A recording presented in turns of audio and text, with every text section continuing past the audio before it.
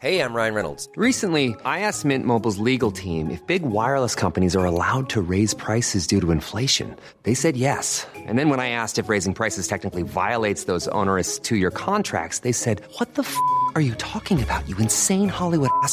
So to recap, we're cutting the price of Mint Unlimited from $30 a month to just $15 a month. Give it a try at mintmobile.com/switch. $45 up front for 3 months plus taxes and fees. Promo rate for new customers for limited time. Unlimited more than 40 gigabytes per month. Slows full terms at mintmobile.com. Quality sleep is essential. That's why the Sleep Number Smart Bed is designed for your ever-evolving sleep needs. Need a bed that's firmer or softer on either side? Helps you sleep at a comfortable temperature? Sleep Number Smart Beds let you individualize your comfort, so you sleep better together. J.D. Power ranks Sleep Number number 1 in customer satisfaction with mattresses purchased in-store. And now, save 50% on the Sleep Number Limited Edition Smart Bed for a limited time. For J.D. Power 2023 award information, visit jdpower.com/awards. Only at a Sleep Number store or sleepnumber.com. Hey, welcome to the 356th episode of Just Shoot It, a podcast about filmmaking, screenwriting, and directing. This episode is brought to you by patron Andrew Bourne. I'm Matt Enlow. And I'm Warren Kaplan, and today we have Roxanne Benjamin on the podcast. She is a producer and director. She just directed a movie called There's Something Wrong with the Children. It's going to be on MGM Plus and Epix. She made it with Blumhouse. She's made a lot of movies, both directing and producing. She produced the VHS film franchise.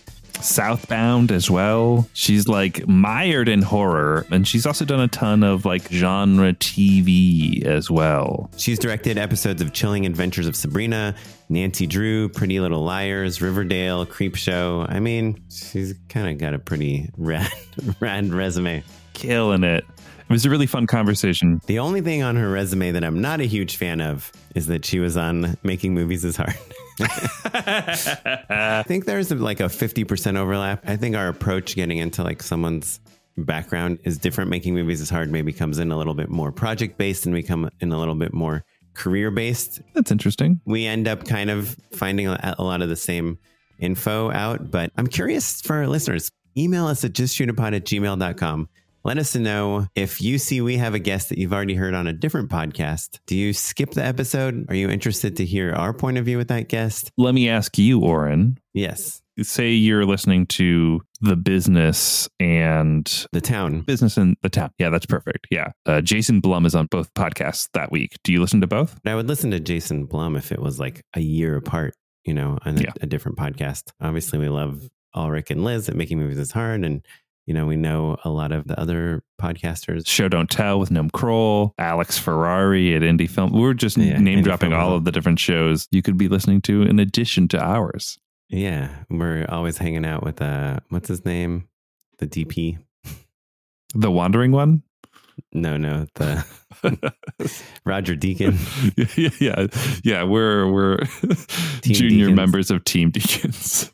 The point is, while we are fans of all of them, if we do get pitched a guest that has just been on one of those shows, we'll probably avoid them because we want to make a show that we would want to listen to. And that is a show that doesn't feel like it's doing the circuit that you've heard on a bunch of different shows. So I'm really curious about that. That said, we had an awesome chat with Roxanne. I loved talking to her about her life and like the sustainability of a career in indie film, and how, from my reading of it, her TV career kind of came in. Obviously, she likes to do TV, and she does great work, and she's working on awesome shows that I would kill to direct.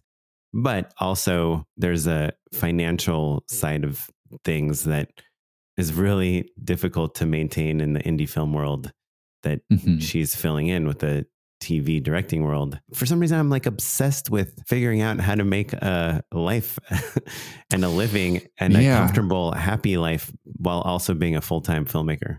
It's, not so trivial. Would you like to know the answer? Does it start with a J? No, what does Just Shoot It? Yeah, I guess so.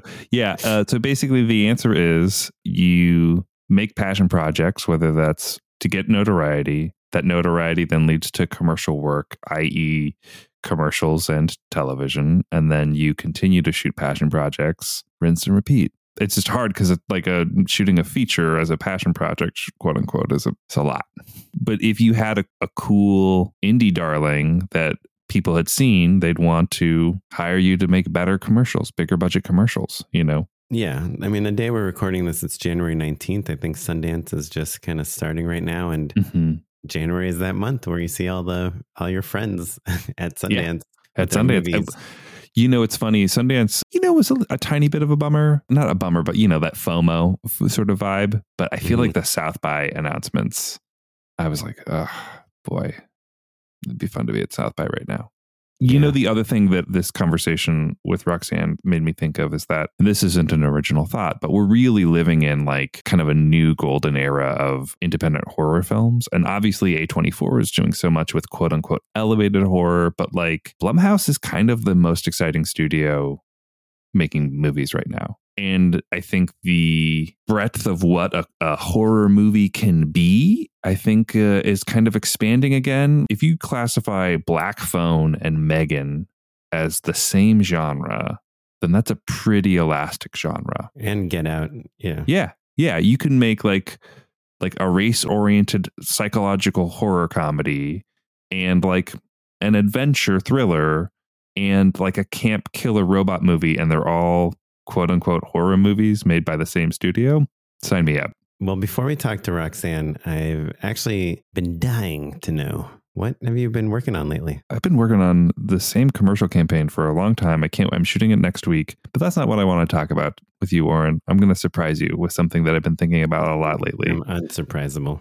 We'll see. Go for it. As a relatively new father, I have a 1-year-old. You know, there's lots of things that you know you're going to love, and there are lots of things you know are going to be hard, and there's some stuff that's surprising on both ends of the spectrum. But one of the things that I think is worth bringing up is that story time, right? You have a bedtime routine. You're trying to teach your kid to like wind down and to expect to go to bed when you start doing a certain routine of things. And the story is often one of those things. And it's basically the cornerstone of our bedtime routine. And as a result, I'm thinking a lot about children's books. And I've been like, you know, there's a handful of like great Twitter threads that I, you know, bought a lot of books. My parents brought books that I had cherished as a kid. My wife had some that, you know, we have like a really, I would say, awesome collection of bedtime stories that I'm really excited about. And two things. One, I've engaged in storytelling in a really meaningful and deep way that I kind of forgotten about. Like, stories are so important. They're so essential. It's a spiritual thing. And to like be guiding your child through their very first experience of story is incredible. Love it. Fully endorsed. But the other thing that's interesting about children's books is that they do not follow conventional rules the way that we expect a quote unquote story to be. Like a cow could not possibly jump over the moon. I don't know. Well, when you're talking about a cow jumping over the moon, that cow didn't start out a humble cow and then have an inciting incident that decided to compel them into jumping over the moon. And then in the midpoint, they didn't think they could jump over the moon. And then by the end of the third act, they've actually jumped over the moon, come back to Earth, a changed and reborn cow who's had catharsis. There's no Campbellian storytelling. There's no 3-act structure in Goodnight Moon. Goodnight Moon's an abstract, crazy book. I think there's a 3-act structure, but hard disagree. In Goodnight Moon, I will send you a New Yorker article about the woman who wrote that book and how she's like a radical feminist from the 30s, like huge, like public figure who spent all of her money on like Cadillacs and travel and stuff like that and kind of died poor, had a foundation in like abstract painting and child psychology, and was like, children don't have any ground for what's normal or not. So like, don't worry about story structure. I mean, everybody poops. There's no story to that. It's still a great book. So there's room for all sorts of storytelling is what I'm saying. No, but I hear what you're saying. You're kind of inspired by seeing the rules being broken, but still being incredibly satisfying. Incredibly satisfying. Yeah. I think it's interesting to think about how like a lot of the classics that we think of, or the, you know, those kind of, you know, lauded books come out of like the 60s, 70s, 80s, like kind of more experimental storytelling times as well, 30s even. Anyway, that's what I've been meditating on and enjoying a lot, thinking about, and just kind of, again, re-experiencing story through the lens of a incredible little youngster. Well, Oren, I've been dying to know, what have you been working on lately? Well, I have some exciting news. It kind of happened a while ago, but I actually don't think I've spoken about it on the podcast, which I did end up selling the scripted podcast to Audible, working with Temple Hill, the publishers of the Twilight movies, the Hunger Games, all these things. We've been talking a lot about if the show ultimately gets made, do we put from the creators of Twilight, from the creators of, the Hunger Games, whatever, like finding they have a bunch of different shows with Audible, and each one kind of is tied to a different property of theirs that's famous. And so ours is kind of supposed to be the Twilight one. So we're trying to figure out what's Twilight of today, and like how can we take the best parts of Twilight, the parts that made it so catchy and like inspired like this whole genre of films, but leave the stuff that feels like it's from the early 2000s. On our story, we have our damsel in distress is like a man, and our kind of supernatural person that like is saving him is a woman. So we kind of flipped that, but we still have like a lot of this forbidden love kind of going in there, and just like cool supernatural background stories and things and events that happen. It's been interesting figuring out how to like borrow and angle our story to get the best parts of this IP, but not the parts that people might think are like a little like, yesterday's news. But it's exciting. We have kind of the deal is like built in steps. So our first step is congrats, man. Thanks. The first step is, handing them a synopsis and an outline for the entire show. And then when they approve that, we do the pilot. When they approve that, we do like another 11 episodes. And let me ask you, how does this affect your work life? What sort of workload are you looking at in this first step, and how are you intending to tackle it?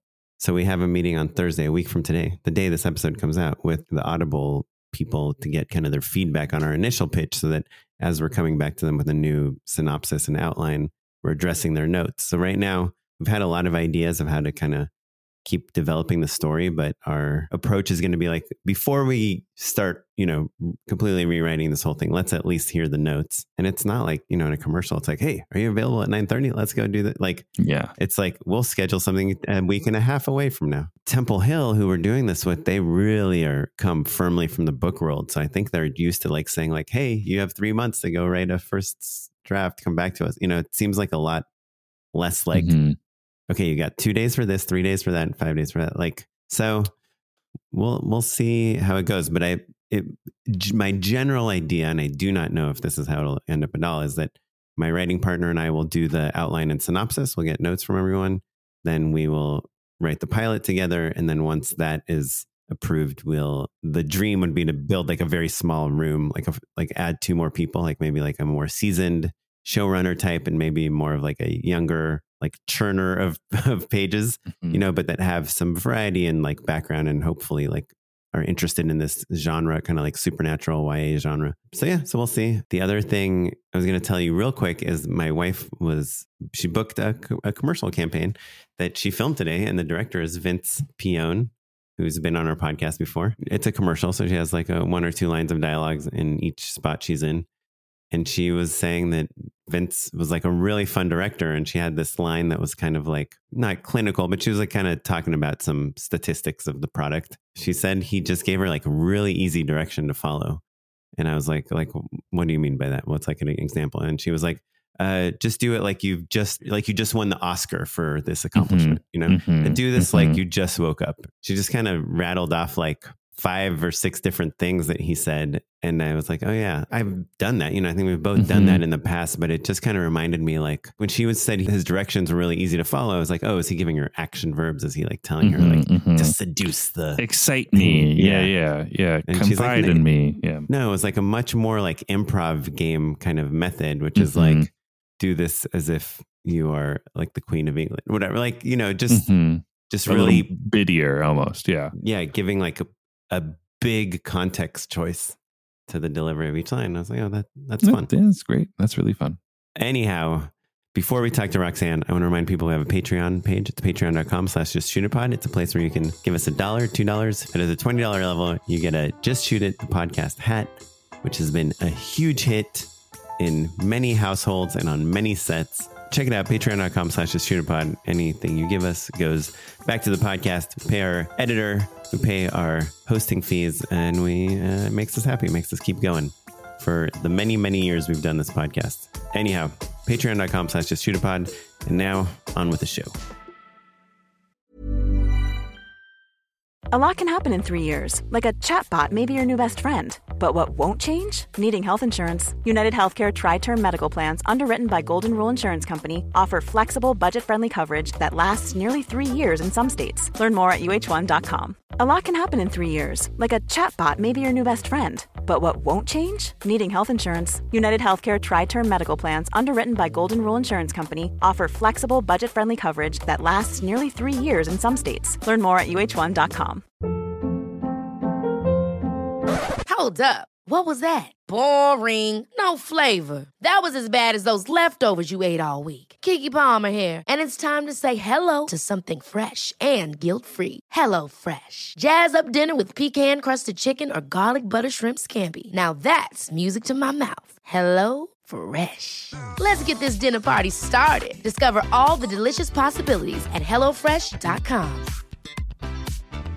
Quality sleep is essential. That's why the Sleep Number Smart Bed is designed for your ever-evolving sleep needs. Need a bed that's firmer or softer on either side? Helps you sleep at a comfortable temperature? Sleep Number Smart Beds let you individualize your comfort, so you sleep better together. J.D. Power ranks Sleep Number number 1 in customer satisfaction with mattresses purchased in-store. And now, save 50% on the Sleep Number Limited Edition Smart Bed for a limited time. For J.D. Power 2023 award information, visit jdpower.com/awards. Only at a Sleep Number store or sleepnumber.com.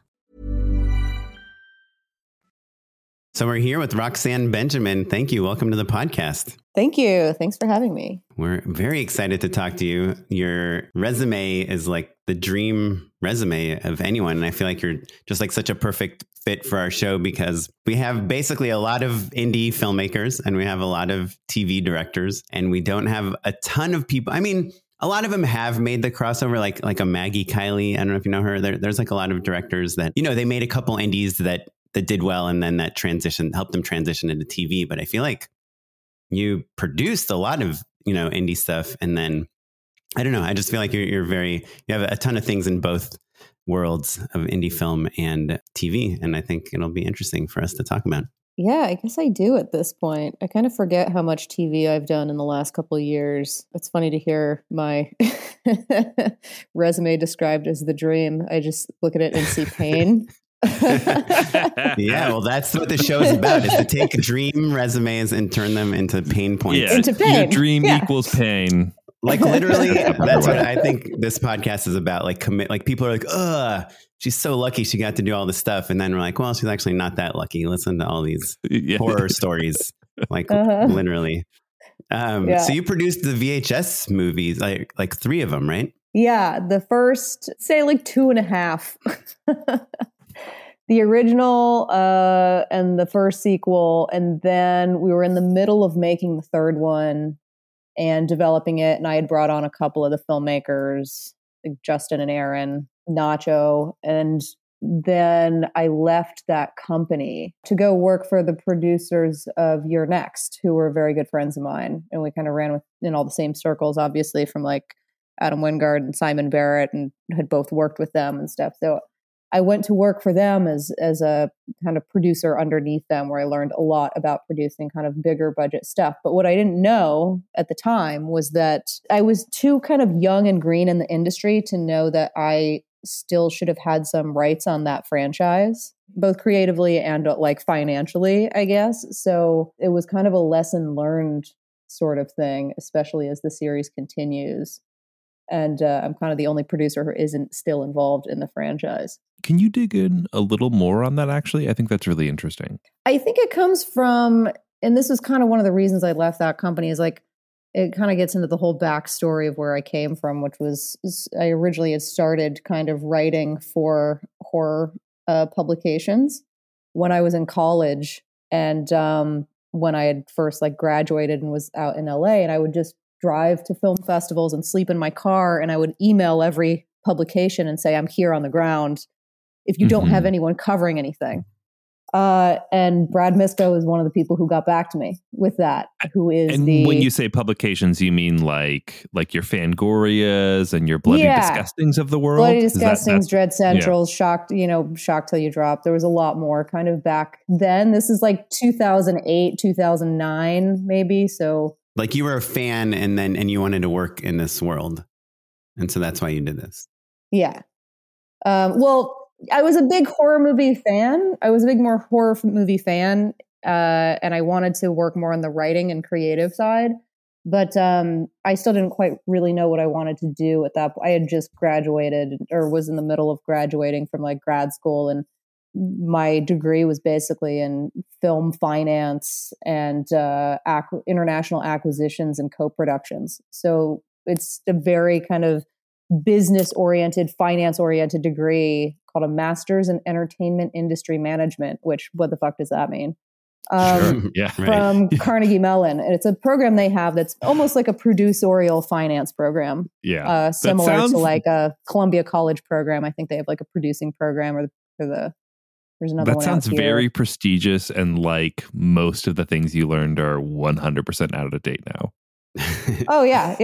It's weird though, but honestly, it is and it isn't. It's like the industry changes so quickly. That's wonderful. Yeah, the industry changes so quickly that like it is stuff that you have to keep up with. Like it could all be fucking different tomorrow, But the basics are still all the same, and a lot of productions are still put together that way through, international productions and financing through piecemeal companies that is put together like your EFMs and your AFMs and stuff like that. So it's where I kind of learned to put together these smaller budget movies. I know everybody kind of comes to that a different way, but it was a very new program. I was in like the second year of it. So it's probably much more kind of corporatized now in the way that, much more structured, but like it was very nebulous at the time when they were building the degree back then. So they had a bunch of like real life executives as our instructors out here in LA for the second year after we did kind of like the core economics, finance of film and stuff on the campus in Pittsburgh.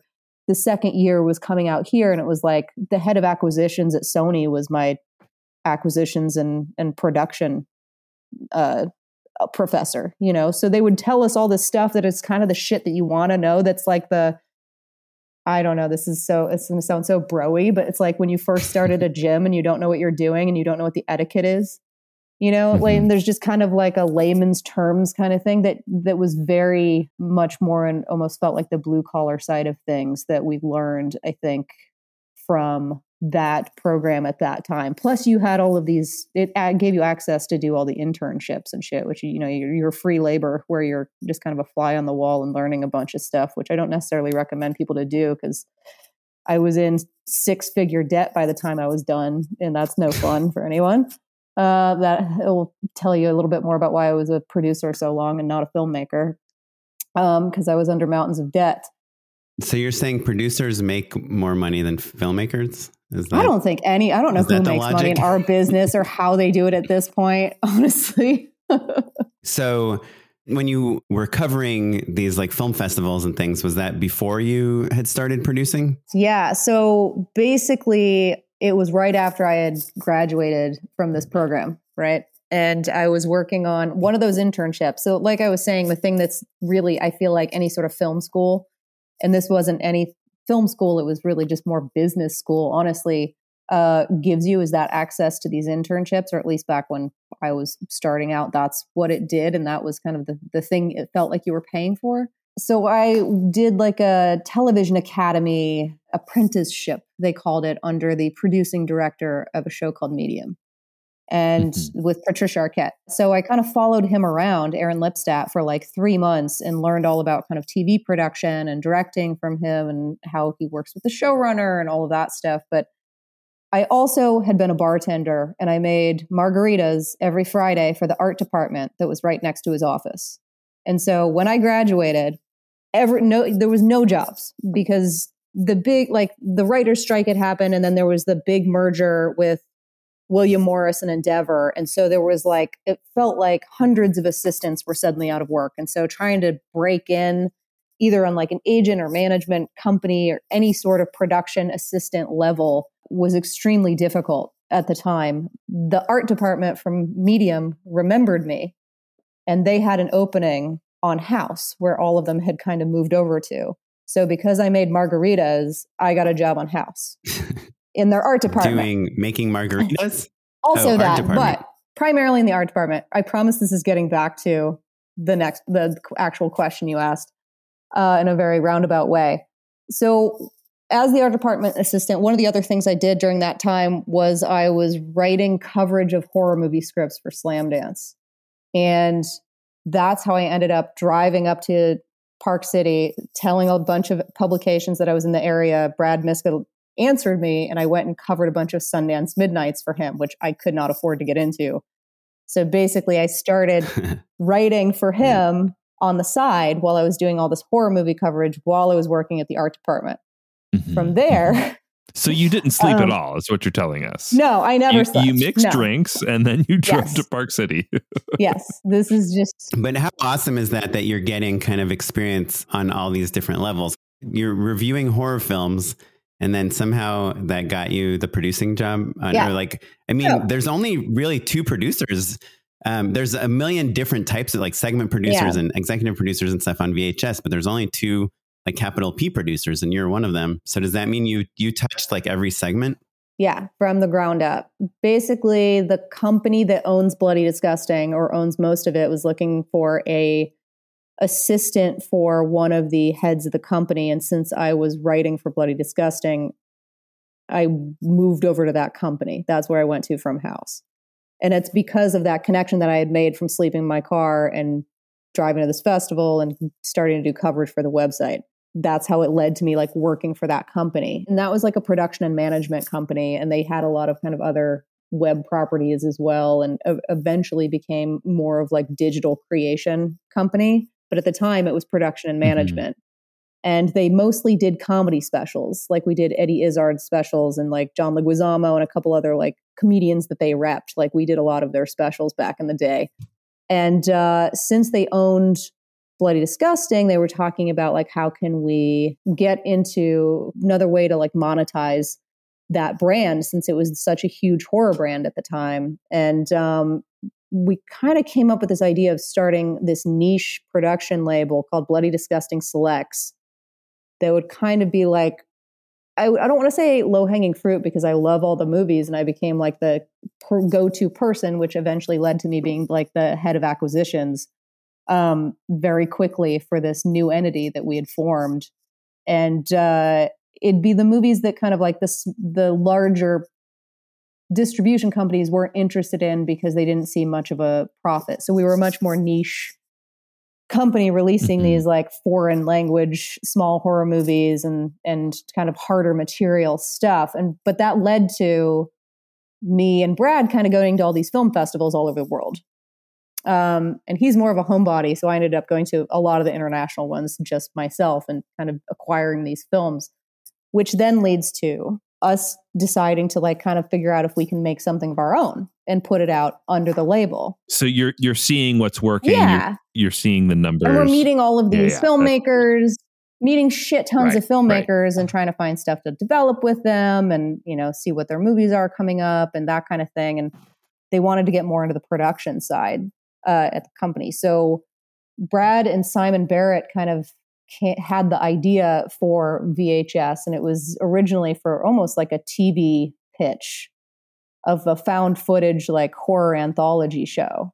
So the original iteration of it was the idea of making like, well, we'll just shoot like a proof of concept like TV pilot, which we had done a couple of those for like the comedy people that the company repped, like these little pitch reels or, you know, like a 30-minute pilot for like a proof of concept. Yeah. But I guess it's more than proof of concept because I think of those as more shorter, almost like mood reel, but you're shooting it.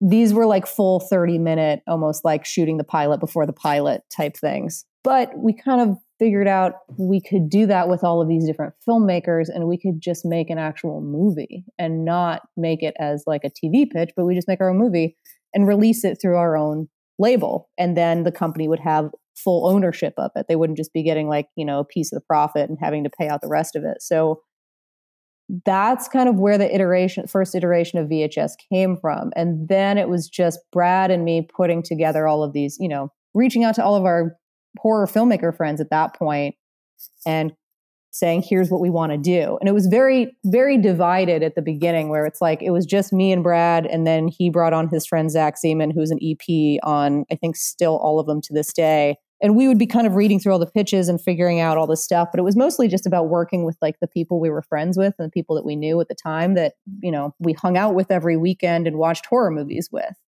And that's basically everyone who's involved in the first VHS. Right. When you took pitches, did you tell the people pitching like what the budget that they would have is and like the runtime? It was so kind of nebulous at that point. We just knew we wanted them to be short. We wanted to put something together that would be a full movie.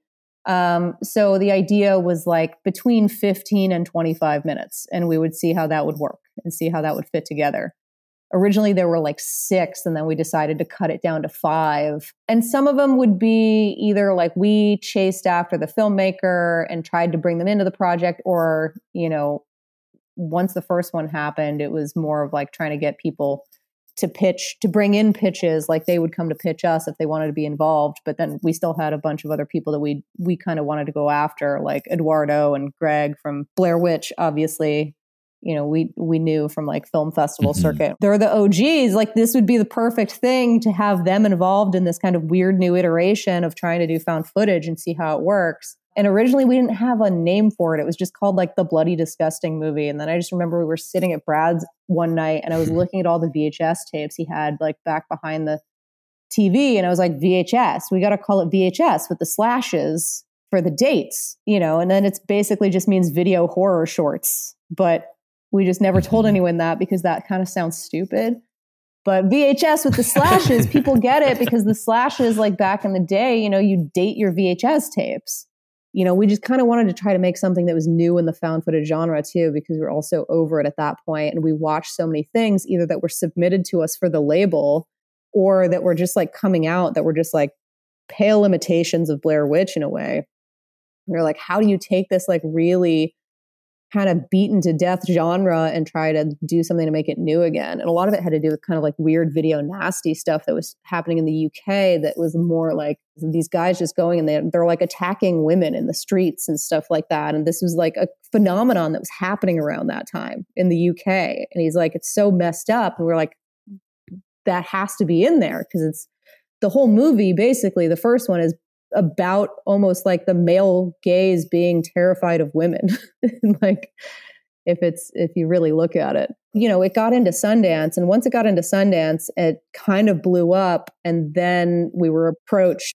Was that surprising? Because I mean, totally. At that time, none of the, like, was Joe Swanberg already like kind of like a indie film darling? Oh yeah, he was. Yeah. Cause like he kind of came to us through Ty because we knew Ty obviously from like House of the Devil, like film festivals and stuff. But like he and Joe were really close because they were kind of on the festival circuit at the same time with like a lot of their movies back in the day, especially like at South by Southwest and stuff, was really big champions of like the kind of mumblecore filmmakers.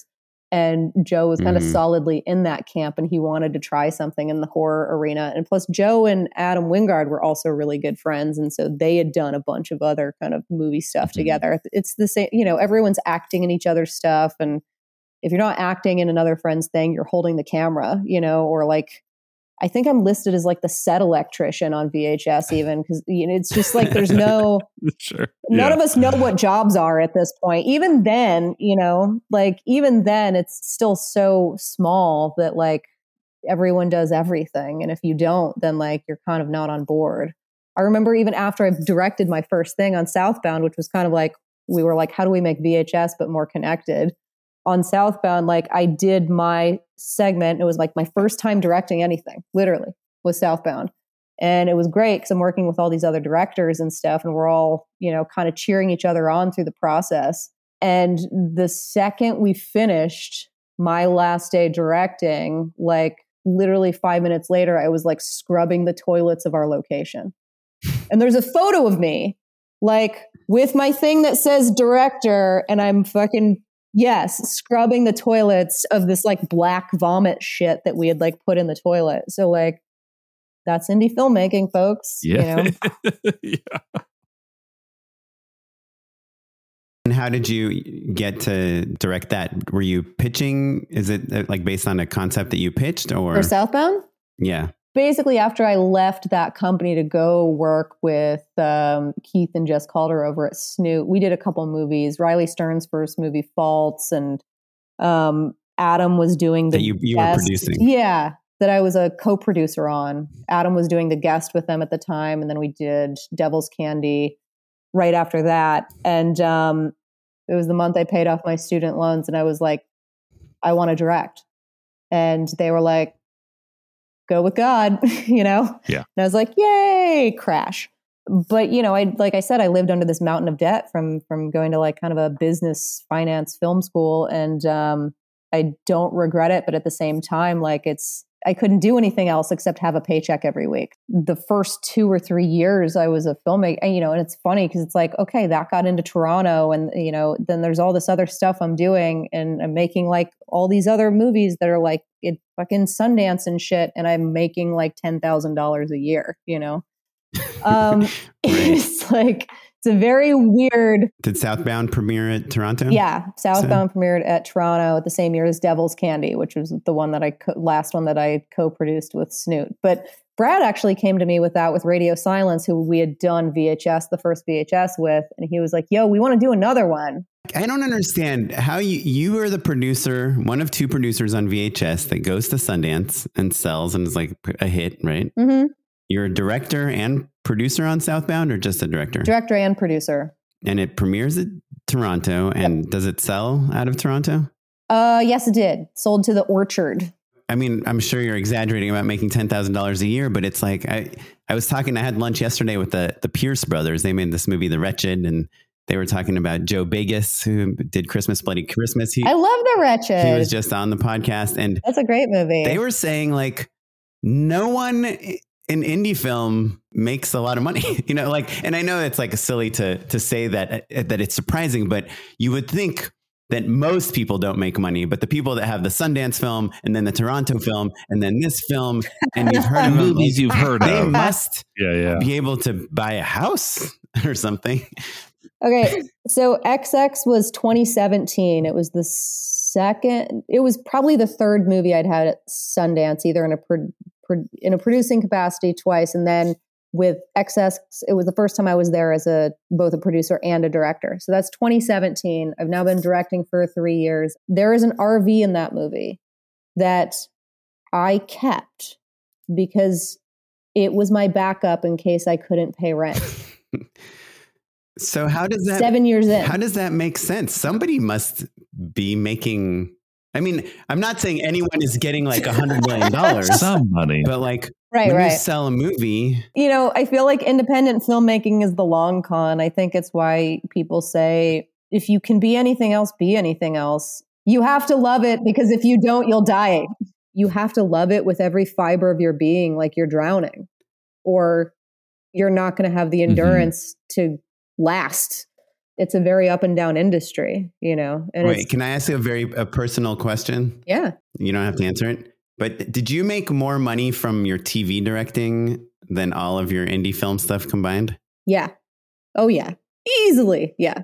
I mean, look, I think that the reality, we all fell in love with independent film as young people when it was a different market, when people were buying DVDs, when there weren't streamers, so you could sell rights to different parts of the world and you could amortize costs, and it all made much more. There was a model, is what I'm saying.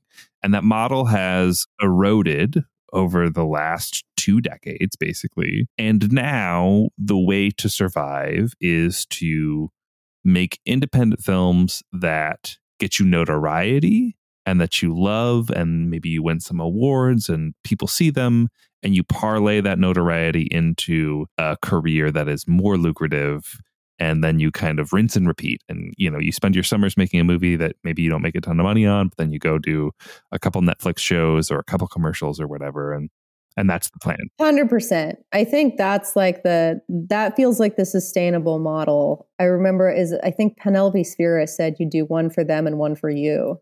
From, being kind of behind and a part of all of these filmmakers, like kind of coming up, I've watched them go from making $4,000 movies to running television shows to having, Adam's making his second Godzilla versus Kong right now. And what are those budgets? Like 180 million. Like Evan Katz just finished up him and Adam have made a bunch of stuff together over the years, and he just finished up like a big movie that him and Simon were working on that I know is like over 10. There's all Sure. Ty just did 2 movies with A24. Like there's all kinds of success stories. It's just, again, it's like the long con. You just have to dig in and hold on and try to last. At what point are you like, well, maybe I can let the RV go?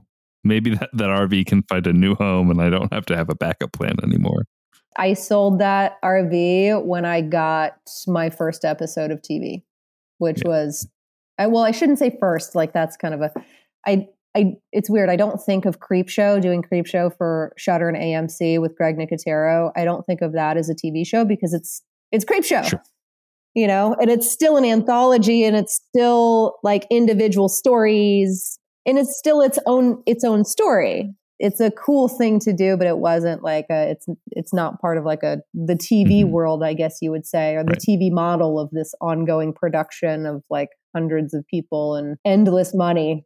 Just to recap, what I think I'm learning over the course of, a few hundred episodes of this show is like, it doesn't matter if you made the number one horror film of the year, like even talking to the Wretched guys, that I think their movie was number one in the box office 2 weekends in a row. I mean, it was during COVID at drive-ins, but in LA, you need to make a couple $100,000 a year to be like lower middle class, to live in a house and to have your kid in a school of some sort, right? Like, now I'm not talking about fancy, like partying mountains in the hills, fancy house. I'm just talking about like a middle class normal person that like goes to soccer practice on the weekend, whatever, with the kids. It just sounds like all the indie filmmaking, no matter how many Sundance screenings they have or how many this, and maybe there's a Coda that sells for $20 million, like once or twice a year, there's someone that's actually made a lot of money. But the only way to really make money as a director is to work on bigger budget things because you get paid more.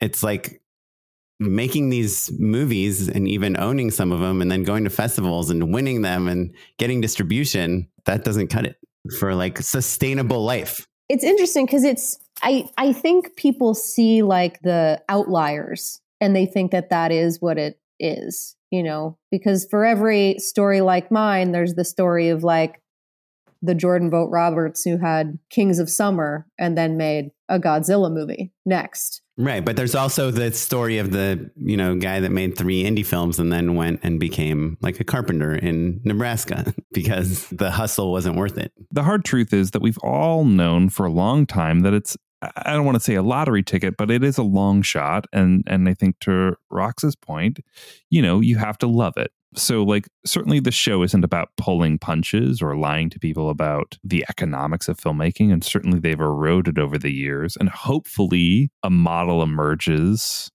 after the dust settles in about 20 years, give or take, and either we're all just watching reality TV shows, Twitch streams, or movies still exist. Who knows? We'll find out. It's a long shot is basically the takeaway, right? And talent, especially talent that can connect with a huge audience will eventually be noticed and given big budgets. And at that point, you can start getting paid well enough to survive in a city like Los Angeles. But it's also like, I didn't come from like I grew up in like rural Pennsylvania in a town of like 20,000 people. I knew no one here. Yeah. Yeah. And then I just drowned in student debt for like 15 years, which I don't recommend. It's not impossible. It's not like I grew up here and knew some people or anything. It's important to point out, though, that it's not that your skills aren't valuable. Like if you only wanted to make money, you could continue to just do that work, right? But in order to level up, sometimes you have to make some sacrifices, right? So you make an indie film and then you go do, like I said, a couple commercials or a TV show or whatever. And maybe the days of only getting to be an art filmmaker are gone because that model is different. But that's not to say that you can't continue to go back and forth and have a good life. Yeah, it's that kind of like, again, the one for them, one for you, or like you try to sneak in the art house a little bit in their commercial product if you can. Right. Well, let's talk about that for a second. Yeah. How did you end up, you had a string of one for thems, right? With Riverdale, Chilling Adventures of Sabrina, same EPs, I'm assuming, right? And then Nancy Drew, Pretty Little Liars. How did you insert yourself into like that TV world? I think I was lucky in that Roberto, who was the showrunner of Riverdale and Chilling Adventures of Sabrina and Pretty Little Liars, is an enormous horror fan. So he's just he sees everything. He will reference movies I haven't heard of. And this is the only genre I've worked in 15, 16 years. So I think that helped a lot that he was already aware of the stuff that I had worked on, either as a producer or as a filmmaker. Like he knew what it was. Whereas like most, I feel like showrunners would have no clue what any of the stuff I had done. It'd be way too below the radar. That, and I think it was just one of those, my manager or my agent had a connection to the person who was putting people in front of him. His producing director, Rob, he very much championed me as someone to bring on for the show because he also came up from like indie film. Rob Seidenglantz really championed like bringing me in as an indie person who, because I'm sure it's hard. This is their baby, this is a showrunner's baby. And if I was a director and I had to turn over my project to a director who had never done something within that realm, within that model of television or whatever, like I wouldn't want to do it either. So I understand the like hardness for people to like break into this kind of thing when it's not the same thing. But I do think when they think of the idea, like TV people think of the idea of like, oh, well, they work in features, they're going to be really slow. It's like, oh, you're cute. Oh, that's adorable. I shot a movie in 12 days. You shot a 30-minute TV show. Okay. Don't recommend doing that, shooting a movie in 13 days or 12 days. But like, so there's this stigma for TV folk that they think independent filmmakers are like too much of an artist and that we will not be able to work under their schedules. And I think they're thinking of like studio film when they think filmmaker, and they don't even understand the lengths to which we go to get our movies done.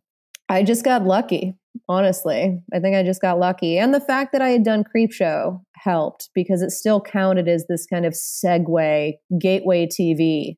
Because Nicotero is a big name, Walking Dead, obviously KNBFX, but in the TV world for Walking Dead. So that still kind of counted as TV, even though it wasn't really, As soon as I was on there, the first 2 days that I shot, he offered me Riverdale.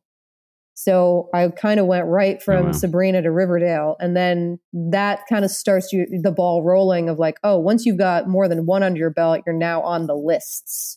Especially at this time, this is kind of when this started. And I hate fucking talking about this, but this is when this started of the like I feel like the entire TV industry looking around and being like, oh shit, we don't have any women. Oh, this looks bad. So they were looking to hire people like me at the time. And man, I fucking used that to my advantage. As much as I could, I am not going to lie, because I had been not hired many times for being a woman. So fuck yeah, I'm going to take advantage of them suddenly wanting to hire them. You put together this assortment of awesome horror directors, but they're all men, right? For so many years. Yeah, even that. And that is also a product of like the people that I met at the film festivals were all male directors.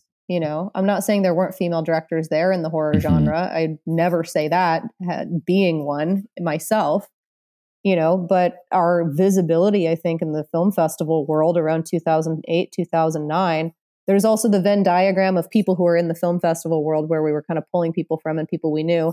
people who were available and people who were even interested in doing a found footage anthology movie. That's like a smaller and smaller bucket of people. It sounds like you like TV. Like, what's the pros and cons? I've been talking about this a lot lately, I think, and it feels like two different careers. It 100% does. And you're not doing the same job as a director in a feature film as you are in TV, because it's kind of like for features, I'm building in the house, and in TV, somebody else is describing the house and then I'm building it, like you're kind of a middleman. Like you're the contractor. Yeah, you're the middleman instead of the architect. Contractor. Yes, exactly. You are the contractor and not the architect. That's exactly the best way I've heard it described. That is an excellent way to describe it. And it is an interesting right now on this podcast. It's an interesting thing though, because that doesn't make it bad. It just makes it different. And I get to try on other people's styles, which is something that like I wouldn't get to explore because you only get to make so many features, I've had many fall apart. I've had many that have been very close, and then one chunk of financing falls apart and then the rest of it does. And 2 or 3 years working on something and then nothing, it doesn't go anywhere. So you get less shots at making features than you do at making TV once you start getting episodes, because then you get called in for more episodes if you kind of prove yourself someone who's competent and nice to other people on set and can make your days, and the show still looks good. That is the base qualifications that you need. Do you feel like your creative process is similar, like shot listing and figuring out where to put the cameras? 100%. It's just, I think it could get very easy to just coast in TV in terms of like the creative. It could get very easy to just go on autopilot or like phone it in on the creative side, but that's not anything I want to do. Because it's still all kind of like Kid in the Candy Store for me, where I'm like, you have a Steadicam every day? What? You have 2 cranes? What? Sure. You're like, can I just put my coffee on the Steadicam? We're not going to need it for the camera today. Yeah, it's great. Like, sure. Yeah. I think they too really appreciate it when you come in and like you're excited and that you actually want to try to do something cool with their show and not just like the standard TV coverage. As long as you're making your days and as long as it fits in the visual style of the show, you can basically do whatever you want. So you just kind of get to try on the skin of like a different creative voice in a way. It's a neat trick, because then I can steal shit. I can steal some of that shit and put it in my own shit. Over the years, we've been talking to a lot of TV directors, and I feel like maybe gone are the days of like people who have like golf games they're trying to get to. Like, I think like there's only room for hungry people at this point, and like all of those people who are phoning it, and they've either retired or gotten replaced entirely. Well, but also the style of TV has changed with like, That's true. Breaking Bad and 6 Feet Under, and even like a Riverdale. Or Nancy Drew, like they're not just shot like master close up overs, like right. Yeah. I'm sure sometimes a scene, that's how you get through it, but usually, you get to do some cool opening shot and you get to do an insert or a camera move. We just like binged Wednesday, and I'm like, like you can get to be Tim Burton on a TV show. I just did this show in New Zealand too called One of Us is Lying. That was like a total blast because they have so much, like they're just moving the camera all over the place. And there are a lot of these TV shows, I feel like, where there is this kind of tendency to just put the camera on the dolly and just do that slow drift for the master and then a slow drift. And it's like, I call it the sleepy cameraman, because it's like in so many TV shows that you're just like, why is this camera moving? What is what is this? I feel like most TV shows though nowadays are pretty dynamic. Even, like those big network shows like The Blacklist or whatever, like. It's hard for me to know, honestly, from like personal experience, because all the shows I do, they live in like a genre world. They're all this kind of like teen murder mystery or teen supernatural murder mystery. So there's all these genre elements, which means visual elements that are not going to be in your standard TV show. Outside of like I feel like Netflix kind of does have its own look that's almost like a weirdly standardized look at this point for a lot of their shows. But I don't know, are like procedurals still shooting kind of just like master medium close up? Is it? I think they are. I think they are. I watched an NCIS the other day and I was like, oh boy. Yeah. Well, we had a director, Brenna, that directs like, excuse me, all the Chicago shows. We had a few directors that do those, the fires. And my take, I think obviously the directors are still trying to make each scene unique and feel special, but there is like a way that their dialogue scenes are shot. But to me, I think like those are the shows where it's like, okay, this is how we shoot dialogue scenes. And now it's an action scene and we get to just put the camera at the best angles to see this explosion, and then it's like kind of handheld action, almost docu-style stuff. So I feel like you get to kind of mix these styles together, even though, there's a little bit of a formula for how you shoot it, but it's not a bad formula, Yeah. It's funny in talking to you, Rox, I feel like maybe I'm seeing a new arc for director careers, because when you were describing the role of a director in an independent film where you're basically, the buck stops with you, you're the person, the decision maker, the main stakeholder, and then you move to television where you have to answer to other people, it made me think that like, oh, when you're doing studio films, when you're into millions and upon millions of dollars, all of a sudden you have more stakeholders and more people to answer to as well. I feel like my most jaded director friends will sometimes like complain about being in customer service, right? Like that they have to answer to so many other people. And it's like, okay, well, am I making a decision or am I just trying to please as many people as I possibly can to get through the day? And I wonder if maybe the arc is going to be indie features, prestige TV, and then into studio features. Certainly there's not that many studio directors out there right now. So like it's hard to see a pattern. But I wouldn't be surprised if that's what evolves. I'd love to talk just for a few minutes about, the movie you came here to promote. There's Something Wrong with the Children. It's a Blumhouse film. How did that come about? I mean, that's kind of like, obviously like the dream label to work in horror today, it seems like. How did you end up directing It's that? funny because you say the dream label, and I feel like there's like a couple of those, and it depends on what side you fall on, because there's Blumhouse, which is like this, feels like the commercial version. Mm-hmm. And then there's like A24, which I think people think of as like the more prestige-y version of that dream in the genre. But A24 is not, I guess I don't think of A24 as like a horror. Oh, that's so weird. Label, right? I guess that's because most of the movies I see of theirs are the genre ones. So yeah. Warren's not like the first in line to see The Lamb. Yeah. Like The Whale, like what else? Everything Everywhere All at Once. Like, they make awesome film, like Marcel the Shell with Shoes On. But for every one of those, there's there's X, there's Pearl, there's Midsommar, there's a Lamb. That's kind of like their one for them, one for us, I guess. Well, so there's Something Wrong with the Children. So that came about through, it's kind of interesting because it's not on the feature side, it's on the TV side. So they have a couple of different series they were doing. So it's a weird hybrid of what I had been doing at that point on both features and TV, that it's now this feature that's within this TV model because they're, amortizing costs across a bunch of productions that are shot down in New Orleans with like the same crews. So you're not really picking your crew. You're not like even like DP and production designer and stuff. Yeah, those are all kind of, they're just assigned. You're inheriting all of it, which was kind of their original model. That was like, we can make 4 movies for the price of 3. And it was because you just shared the whole crew the whole way through. Yeah. So now it's just that on their TV side. And this iteration for like MGM Plus, which was Epix at the time, and Blumhouse, we'd just been talking about doing, something together. I had been set up with a meeting with their TV department through my manager. And I think he had another client who had done one of the series early on, Emma Tammy. She had done 1 or 2 of them in this model.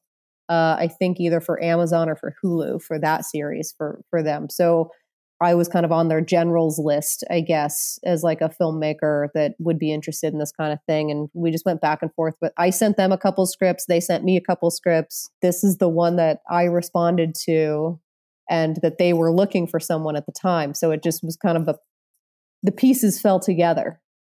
So they sent the script to you? They sent me the script. The one I had sent them that I thought fit within the model didn't work because it needed the ocean, basically. It was just a campground along the ocean, this whole other story, whatever. But like For shooting in New Orleans, it didn't work. So it wouldn't fit in this model. So, but they were like, oh, you like shooting outdoors. Okay, we get it. Here, look at this one. And that's what at the time was called the ravine.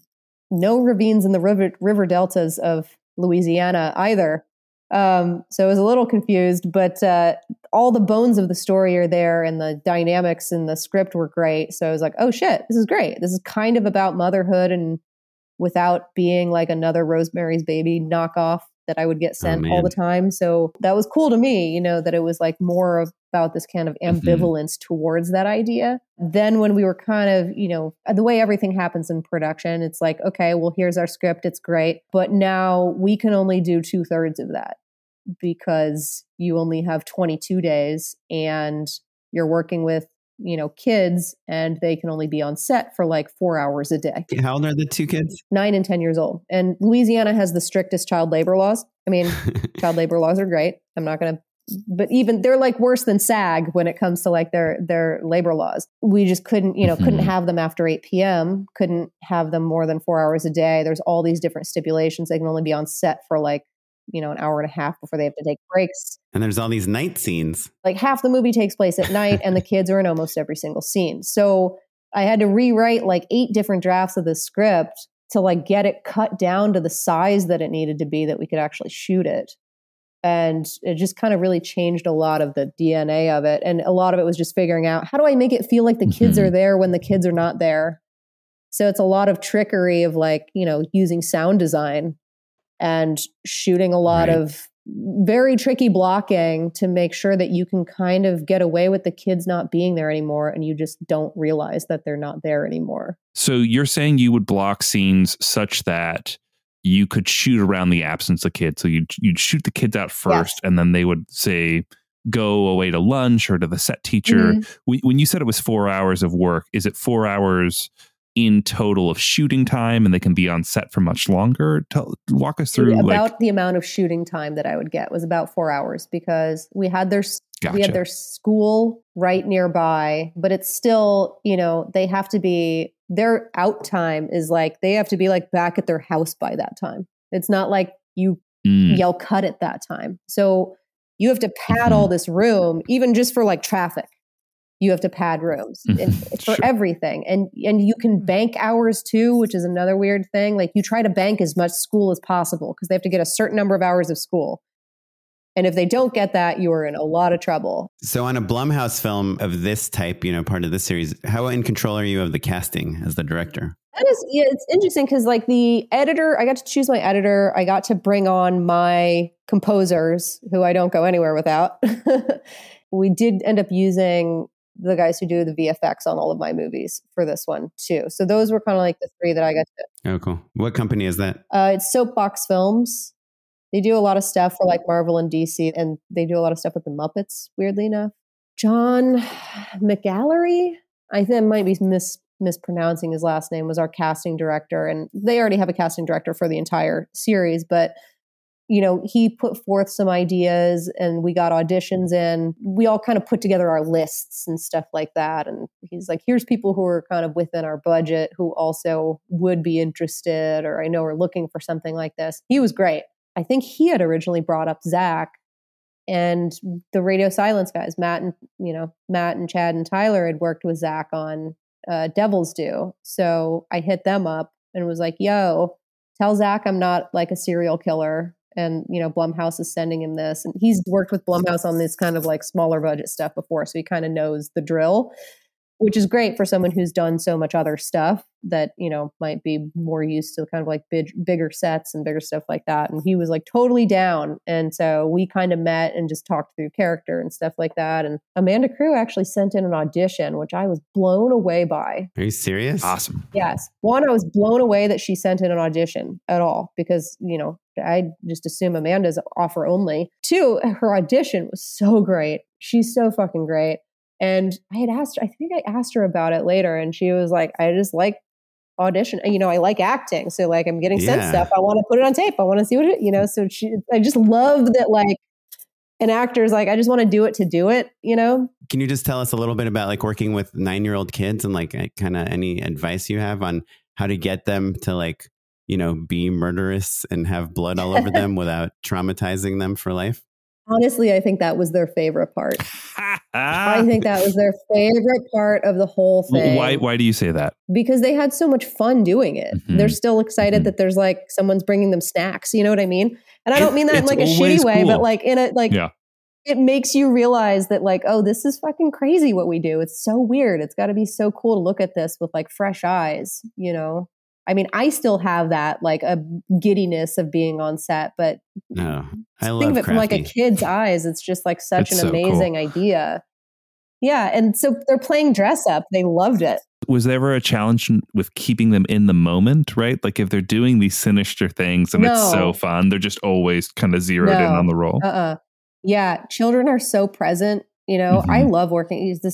I love working with kids and I love working with animals and I love doing stunts and I love shooting outdoors. All the things that you're not supposed to do are my favorite things. Hell yeah. For various different reasons. The thing with the kids is that they are so present and they have like their ego is not there. And I don't mean that in terms of like an arrogance or anything against like in the way that you would think of ego. I mean like they're all almost id in a way. So they're very present and they're very, they're not judging themselves. They're not self-conscious at all. They're willing to try like all kinds of goofy, weird shit. And then they just do weird stuff on camera that you're like, what is he even doing right now? But it's just like such a weird kid thing to do is whatever it is that they're doing. But is there like some rule in horror that like the more adult a kid acts, like the scarier they are? Or is that not? I think so. They're both very good at, they're also like bouncy and very like polite. But like the minute like they know it's rolling, they are very aware that like the ticking time and that they're under, because they always wanted to be on set and they knew the more that we got to shoot, then the more they'd be able to come back and be on set. So they were very good about like, once they were on set, it wasn't fooling around. It's like, we're right to work.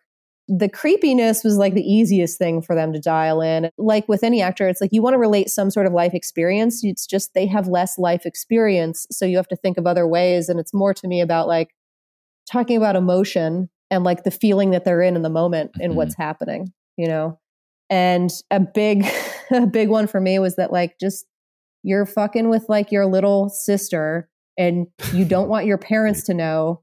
It's the I'm not touching you game, Like everyone knows that as a kid. If like you had any siblings at all, those dynamics. Like we're so evil to each other.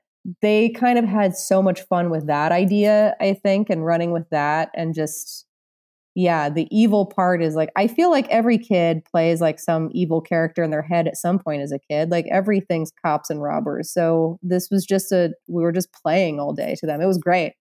I wanted them on set every minute. Well, this is awesome. It's coming out on digital and on demand on January 17th. The MGM Plus release is on March 17th. So we're super stoked and congrats. And do you have just a minute to join us for our unpaid endorsements segment? Oh, yeah. Unpaid endorsements.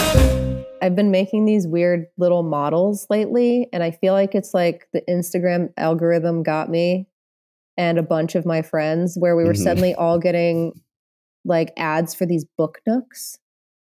Have you seen these things? 100%. Right? Yeah, like convert a wall into a book. No, it's like these little mini models that go in your bookcase. It's a little book. And it's like Diagon Alley or Sherlock Holmes or whatever. Oh, you build those? I thought you just buy the whole thing done. No, dude, you build them. Is it fun? It's so fun. It looks so fun. It is like so labor intensive and like tiny detailed things. And I think as a filmmaker, it's like your brain, like I feel very scattered a lot of the time. And it's like such a great way to like be very focused and very concentrated, but also like shut your brain off at the same time.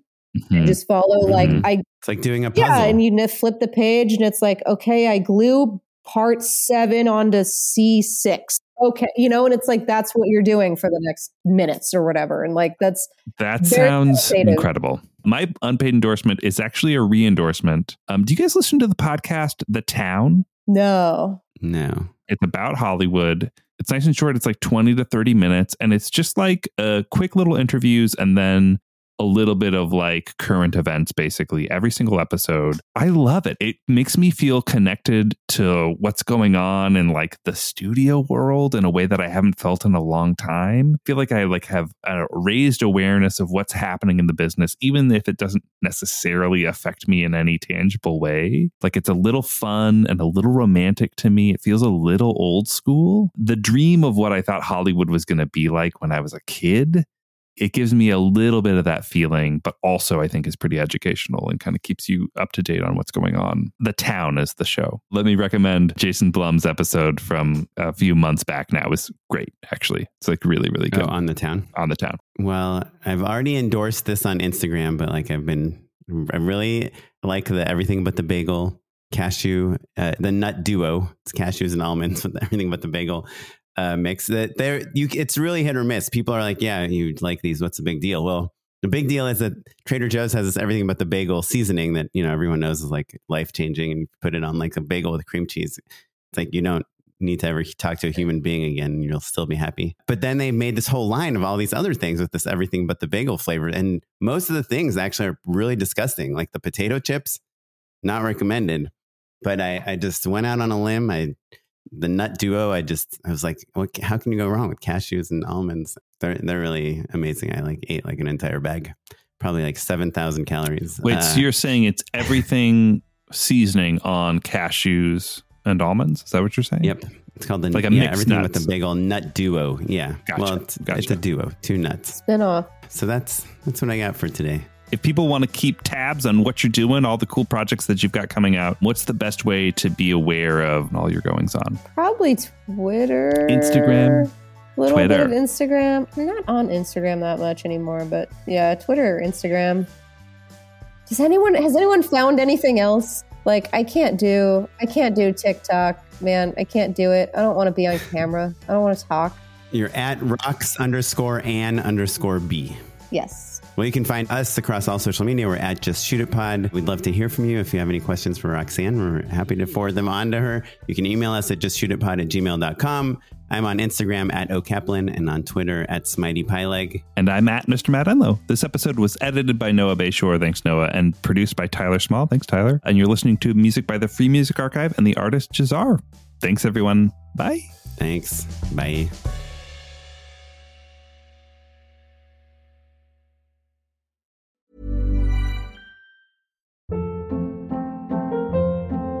Hold up. What was that? Boring. No flavor. That was as bad as those leftovers you ate all week. Keke Palmer here. And it's time to say hello to something fresh and guilt-free. Hello Fresh. Jazz up dinner with pecan-crusted chicken or garlic butter shrimp scampi. Now that's music to my mouth. Hello Fresh. Let's get this dinner party started. Discover all the delicious possibilities at HelloFresh.com.